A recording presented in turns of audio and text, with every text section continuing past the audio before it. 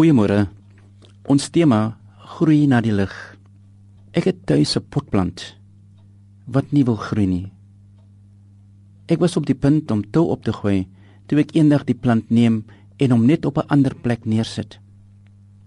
Toe ek na 'n tyd terugkeer, het die plant pragtig gelyk, gesond, die blare het geblink.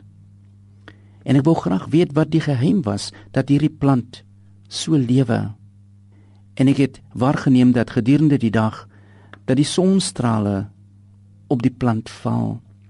En gedurende die aand is dit die gloeilampie se lig wat op hierdie plant skyn. En dit was vir my wonderlik net om te verneem dat hierdie plant was besig om te groei na die lig. In die donkerte voel ons baie keer onseker en ons verwag altyd die ergste. In teenstelling, in die lig vertrou ons en ons het geweldig baie entoesiasme.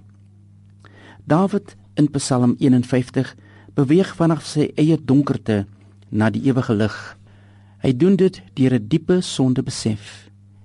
Een van die ontdekkingspunte, nie net 'n sondebesef nie, maar waar hy is in terme van sy eie menslike groei. Die proses van sy eie vernietiging het sy verhouding met God in die duisternis gehul.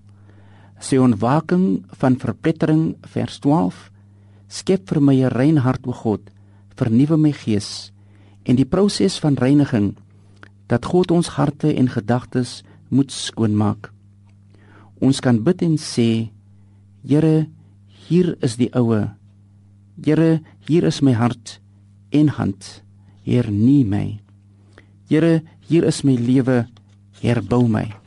Baie woorde, maar Dawid was absoluut oortuig om hierdie woorde in dade te omskep. Sy pleidooi was ernstig en hy het vir redding van God gevra, dat hy kon jubel en juig in God se verlossingsdaad. Here, gee my die woorde om u lof te kan verkondig.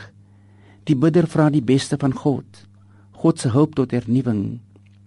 Al gaan ons deur die duisternis op die diepste beproewinge en teleurstellings, sal God ons nie teleurstel nie.